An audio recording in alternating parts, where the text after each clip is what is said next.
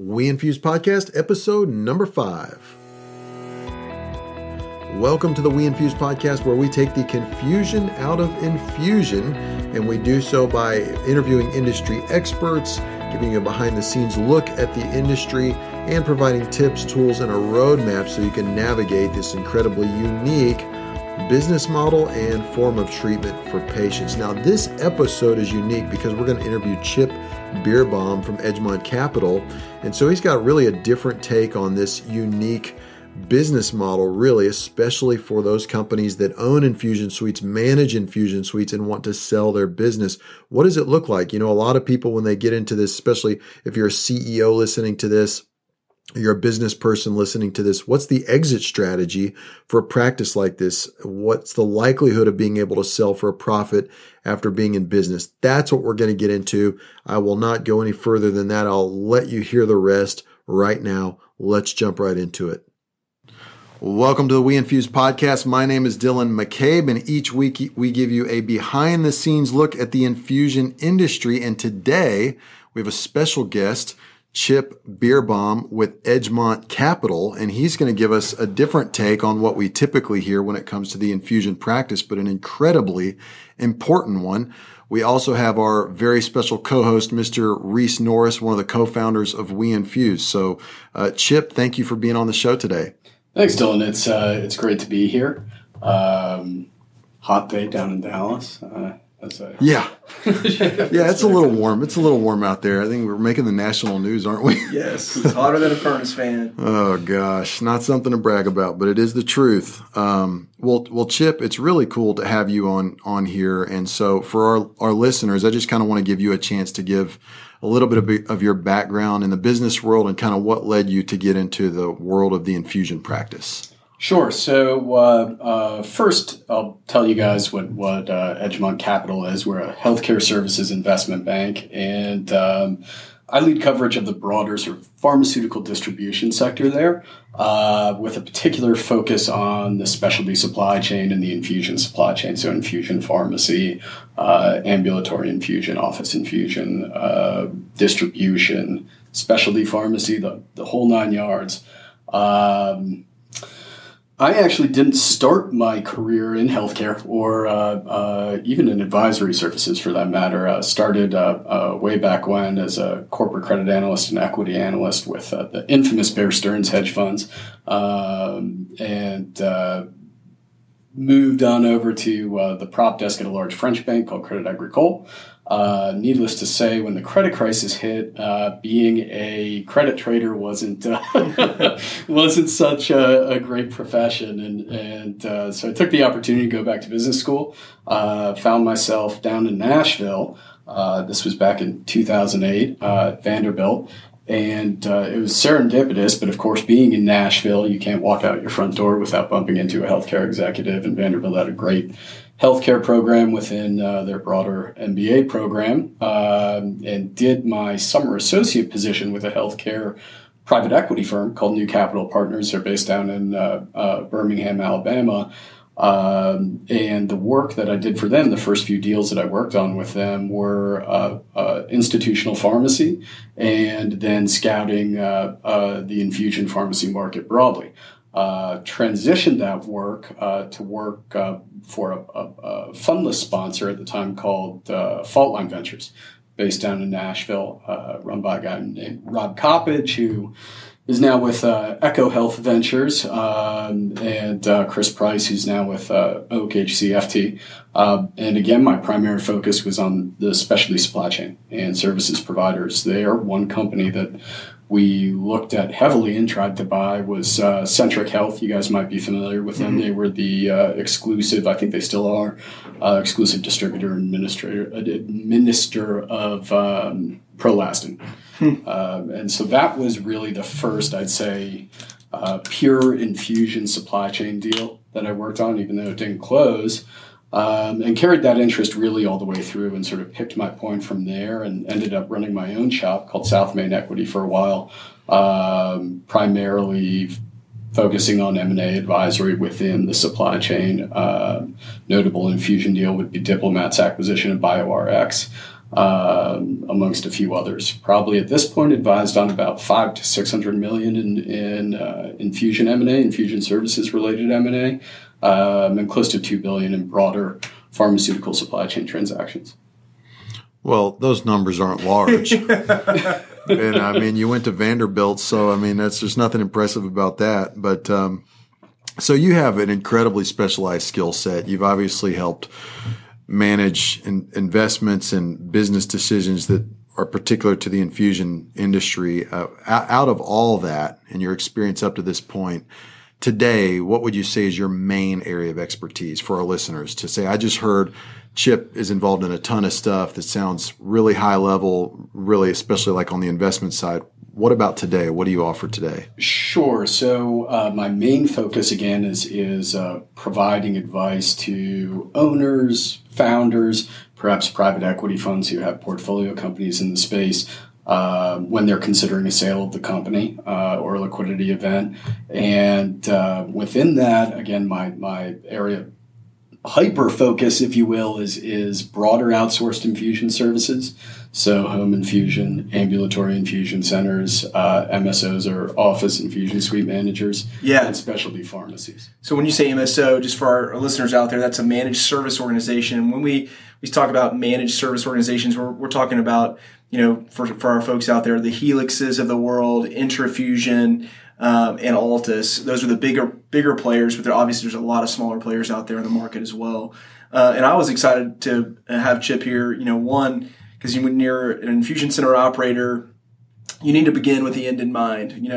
If you're wanting to build a business and ultimately sell it, or look for an exit or a strategic partnership or whatever your end goal is, it's always nice to have an expert on the other side of the table that knows not only the investment banking and mergers and acquisitions world, but also knows your actual industry. And that is really, obviously, our industry is very niche.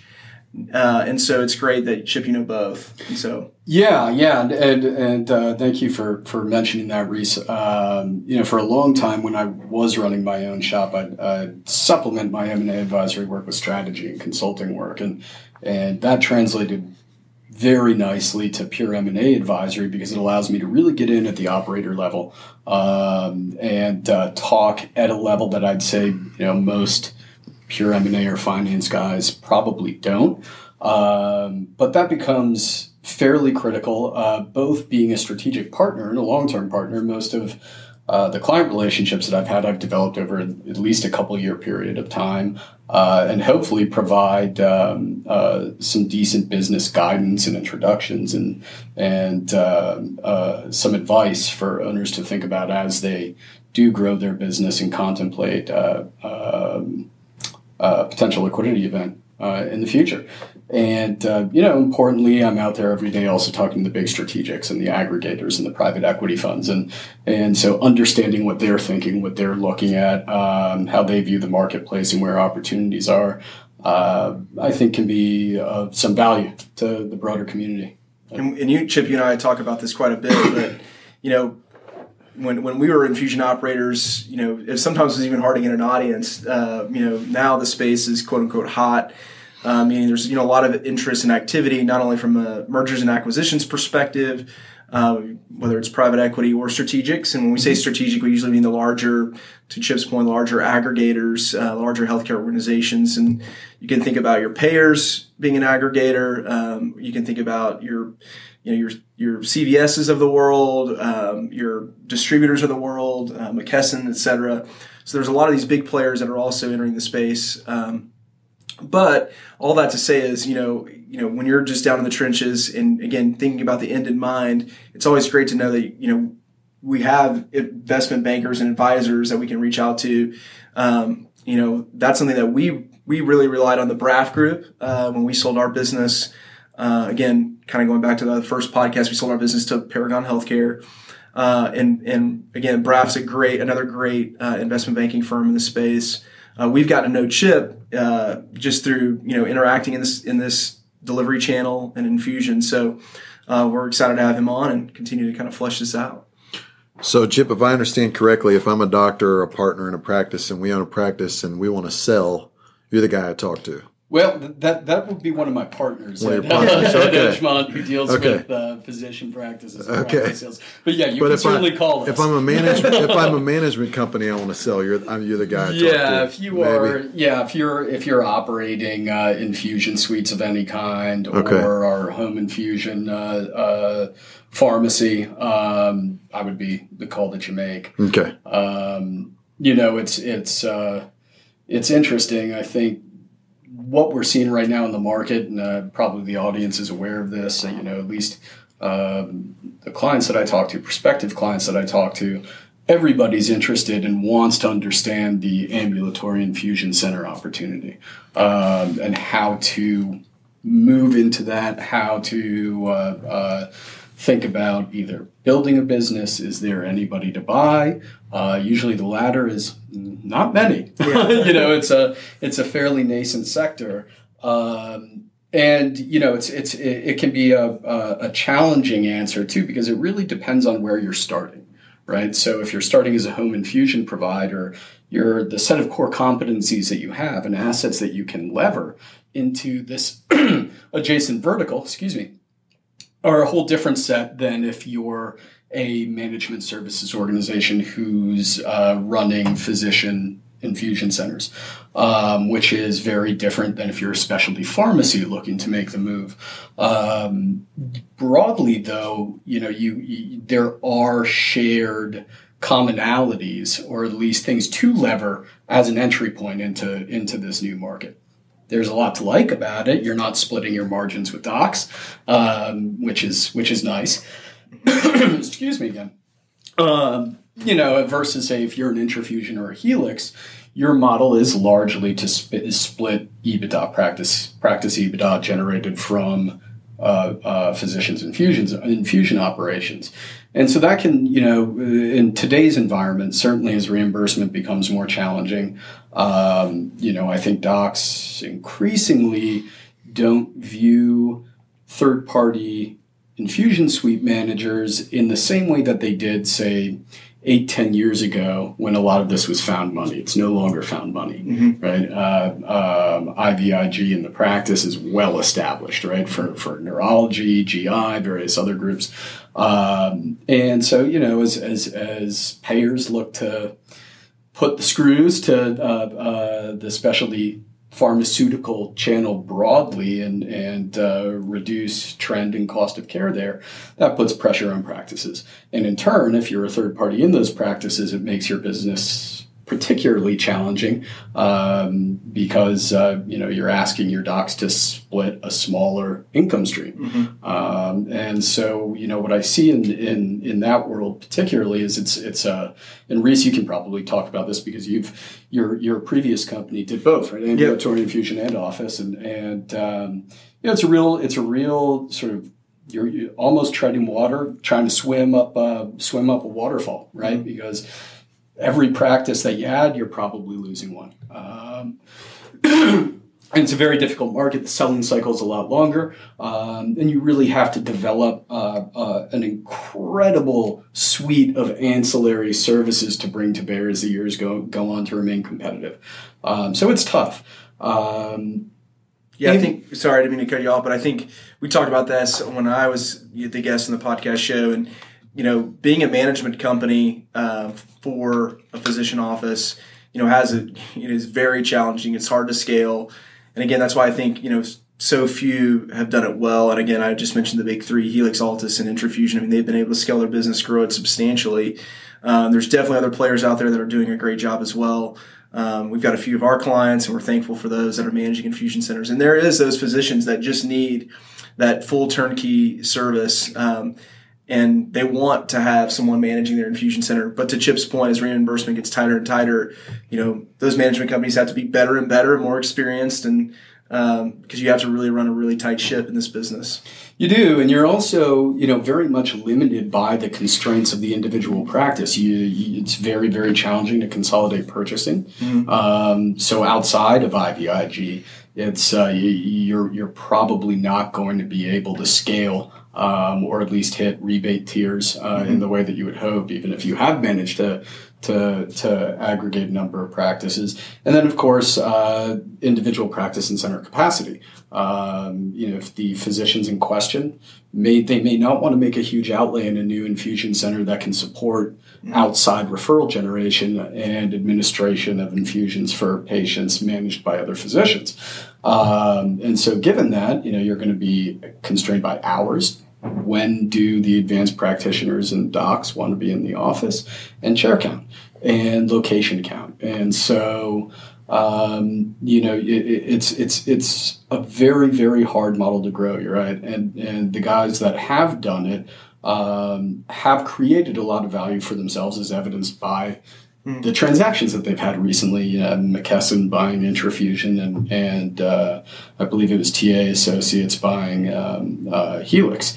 And that's, again, in recognition of just how tough it is to become a national player in that particular business.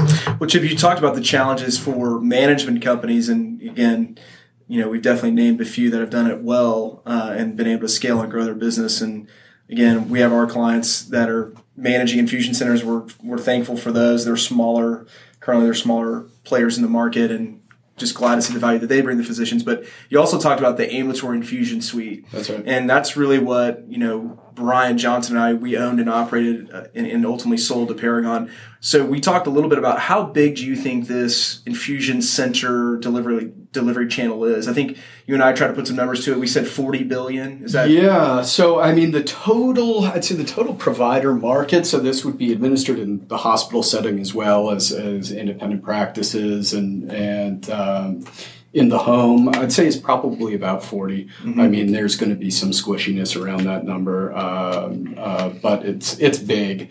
Well, what was great is I think Brian and I ran our own research to try to get a hold of that number. And again, we were pretty close with our numbers. And you guys had run it independently as well. And so it was just, again, this is such a niche and so hard to make apples to apples comparisons, because what's delivered through specialty pharmacy versus what's delivered in the clinic or physician office environment or in the infusion suite environment.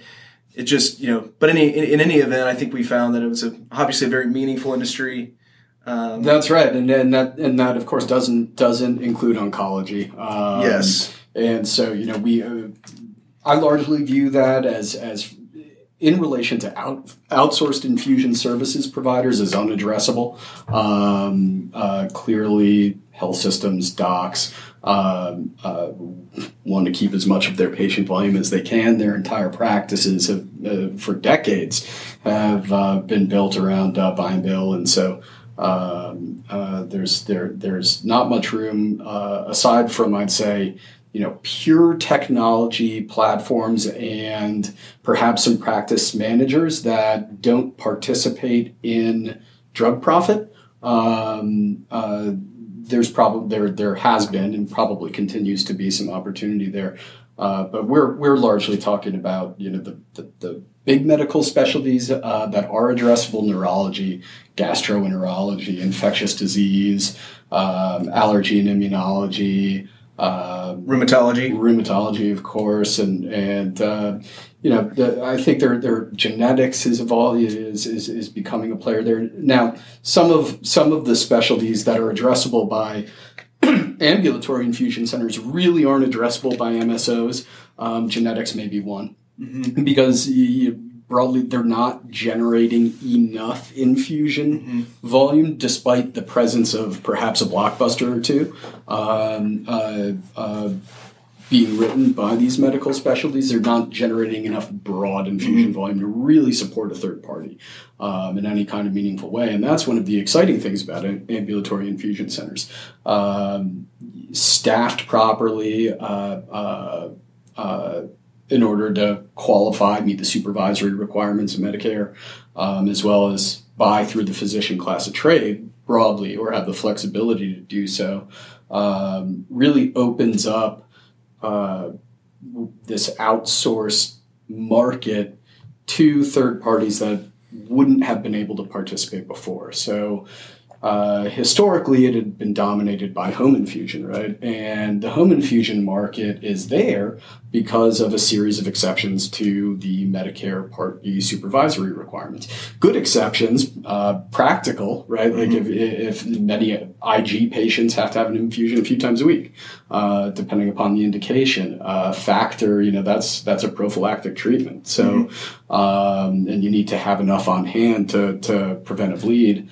If and when that occurs, because even just a few minutes after a severe bleed, you could end up with brain damage. So it's pretty critical to have those types of therapeutics delivered in home. Medicare recognized that and created the necessary exceptions. Some of the other therapeutics that fall under that would be nutrition therapies, so ENT and TPN, and we don't have to drill down into each individual exception because it's pretty arcane between the how they're reimbursed under the durable medical equipment benefit, whatever it may be, or associated with a Part A visit. Stuff gets, it'll put you to sleep. So, well, what you're saying though is it created opportunity under the Part B, so Medicare Part B as in boy, opportunity for which still exists today. For these biologic medications to be delivered to Medicare patients. That's right. Yeah. That's right, because previously, without this particular independent staffing model, unless you were affiliated with a physician, you were largely unable to administer these drugs, either because of restrictions via Medicare or because of class of trade restrictions. So, in many cases, commercial plans historically would have reimbursed for drugs like Medicaid or Tysabri or Lemtrada under the pharmacy benefit, or to a non-advanced practitioner staffed infusion center, but they couldn't purchase it under the correct class of trade. So if you were buying, say, Remicade through the pharmacy channel, your gross margins administering that drug are going to be in the 3 to 4% range. If you're buying through the physician channel, it's 15 to 25%. And so that makes it, all the difference in the world. Not always 15 to 25. Not always. but it's available. But it's definitely better and under the physician class of trade. And throwing a lot at you, Dylan. You're the host here, and I feel like Chip and I are just mind blown over here. Just totally mind blown. No, it's great though, because we do have listeners who are doctors, CEOs, partners, passive investors. And this is the kind of stuff this is why it's so great to have this podcast and have you on this show, because people are getting to see this in a different light than they normally would. And that's what makes it so interesting to us and hopefully adds a ton of value to our listeners. Well, let's do this. Let's talk about maybe one specific story that you've encountered as you've dealt with different clients that you've had. What's a big challenge? If you can think of a story without giving too much detail to where it would expose somebody, what's a challenge you've seen one of your clients face that people can learn from? Sure. Well, I have to be very sensitive with how I talk about this stuff, but I would say broadly a common challenge when we're looking at one type of provider expanding into an adjacent area. So again, like let's say home infusion, trying to launch ambulatory infusion center initiatives, is changing both their mindset in terms of how they do business, because fundamentally how you're going to succeed, again, while there are some shared competencies, how you're going to succeed as an ambulatory infusion center operator is different than home infusion pharmacy from an operational standpoint. And so you don't need to be licensed as a pharmacy in every state. You don't need any pharmacies. You don't need to have a USP 797 compounding, because you just don't. As long as your nurses are well trained and you've got the staff there who is competent as it relates to the clinicals and edits and PA requirements and reimbursement, you don't need the pharmacy part at all, really. Now, that's not to say the pharmacy part doesn't add value. It certainly can. And it can add a lot of optionality and strategic value to the overall business, having both. Being able to be reimbursed under the pharmacy benefit ongoing and not just first fill in certain states and whatever it may be. Also, purchasing through the home infusion or pharmacy class of trade can be beneficial for certain drugs. And so, having that infrastructure there is great. And pharmacists, I think, generally are better trained and more well equipped to handle the increasingly complex PA requirement, PA process and when you're saying PA, we mean prior authorization. That's correct. And they're so familiar with it because it's been such an issue with the pharmacy benefit for so long. Managed care has been far more successful implementing we'll call it barriers. Utilization management. Right, utilization management initiatives within the pharmacy benefit. And so pharmacists who have been trained in that environment, they know exactly what to do if they get, let's say a Remicade referral. Okay, have we checked the methotrexate box and whatever it may be, and knowing what to tell their inside sales force to go back to the doc with in order to get the additional information that's required to complete the form, and on and on and on. And plus, another advantage of pharmacies, it can help make your internal distribution among centers more efficient. If you have a centralized USP 797 facility in which you can do all your mixing and shipping out, again, you're going to have some geographic limits there in terms of what you can do, so you're not a quote unquote wholesaler. But anyway, plenty of advantages, and I think one of the big advantages is a physician sales culture. So most home infusion pharmacies, specialty pharmacies, independents anyway, that haven't grown because they're part of a payer that's using network access to drive volume, rely on a strong physician sales force. And you're largely selling to the same medical specialties. So, if you're a home infusion provider and you're calling on GI docs all day long, well, there's a lot of Remicade volume sitting in the GI practice that you can't support. Now, if you're an AIC, you can. And so there is a leverageable component of that business, and frankly, a very important one, because that's how you drive scale, right? And that's one of the big advantages of AICs over OICs, which is the acronym that I use for the MSO, Managed Office Infusion Center players, is you can aggregate referrals from a whole swath of providers, and you're not relegated to your captive doc base. And that's a key component to scaling the business. And so if I go into that challenge though, when I asked you about the challenge, if I hear you correctly, it sounds like you're saying there's a lot that you have to consider if you want to calculate the cost financially, business wise, on so many different levels, all the different details. If you're going from home infusion to standalone infusion, ambulatory infusion suite. Yeah, well, right? and even vice versa, right? Yeah. The contracting process is different with payers. It's a totally different business model. It is, and I think there's a broader perception out there that whether you're a suite manager, MSO, or an AIC or a home infusion provider, they've all got to be pretty much the same. It's all infused specialty drugs, and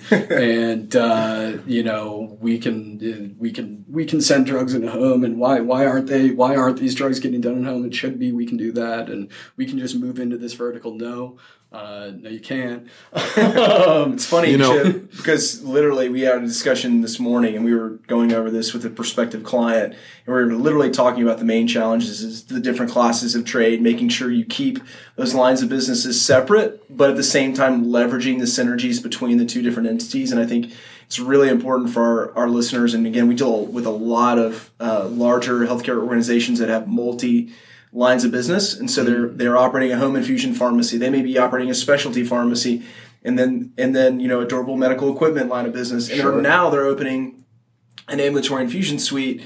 And yes, there's a lot of things they can leverage internally, but it's still a different business. That's right. Typically with a unique tax ID, purchasing with a different class of trade from, sometimes different even wholesalers, et cetera. And so it's just really important that you get advice, get expertise before you delve into this business. And well, that's right. And one thing I would say broadly to anybody considering moving into an adjacent vertical, make sure you got sound legal counsel in terms of how you're structuring this, because it's the entire pharmaceutical supply chain operates in sort of an interpretive gray area, right?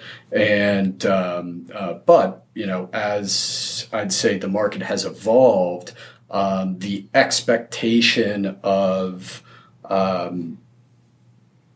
I'd say high legal standards and regulatory standards of operation has certainly risen over the years. Buyers, by and large, are far more sophisticated now than they've ever been, in large part because they have aggregated so much and they do have so much experience across the various verticals. And, if you look at the major strategics like CVS, McKesson, United, the list can go on, Express Scripts, whomever it may be, it is good. They will look at how clean your business is first and foremost, because the impact on them as an acquirer is much larger than it would be for you standalone. And in most cases, they're, in today's day and age, they're just not willing to take risks that they're not already taking. Mm-hmm. And so I would be very, very cognizant of that. And when you do start blurring these sort of verticals, there is a lot of potential, to be a little bit wishy-washy or leave some room for questioning as to how you've structured things. We're getting ahead of us because we're going to be inviting some lawyers on that specialize in this delivery channel as well, and that'll be a valuable conversation. I'd say all your listeners should tune in for that one for sure. So out of all that. I mean, there's just so much we could talk about here, which is always the case when we're interviewing somebody. I just want it to go on for like 2 hours. But out of all that, I mean, what's one lesson you want our listeners to take away from that?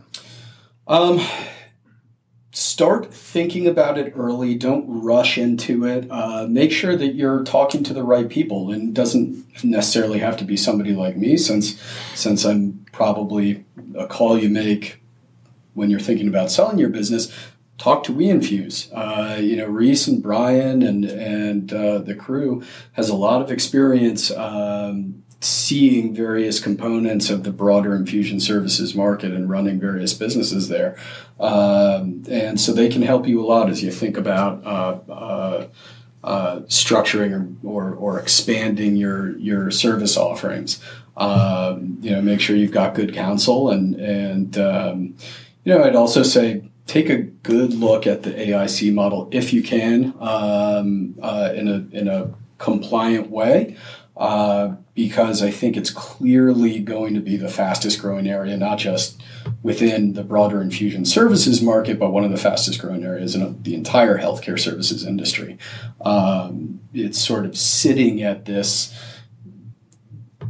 confluence of kind of a perfect storm, if you will, with the trends that are in place right now, and the solution it actually provides to these pressures. So, if you look at the therapeutic pipeline and innovation over the past, call it 10 years, 15 years, one of the main reasons why this business, or at least this business model, is only gaining steam and traction now is because, back in 2010, the only therapeutic, non-oncolytic anyway, that might be addressable by an AIC that couldn't be delivered in home was Remicade.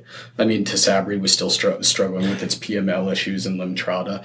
And so when you're thinking about it, if you're a Coram or you're a BioScript or you're an Option Care, it's like, well, okay, do we really want to, create this this expensive advanced practitioner based ambulatory model just so we can get some Remicade volume? Not really, because we can do all the other stuff in home and we can do it a lot more profitably. But then, of course, Tysabri kind of kicked its safety concerns at least somewhat. When Entrada launched in 2014, you had Entyvio, Actemra, Xolair, Tucson. Yeah, I mean the list goes on. I mean it's probably 10 or 15 additional major therapeutics that have launched, aside from the smaller orphan stuff, which is still all the enzyme therapies that. Yeah, you just mentioned one earlier, Prolastin. Yeah. So. Oh yeah, on the alpha 1 side. Mm-hmm.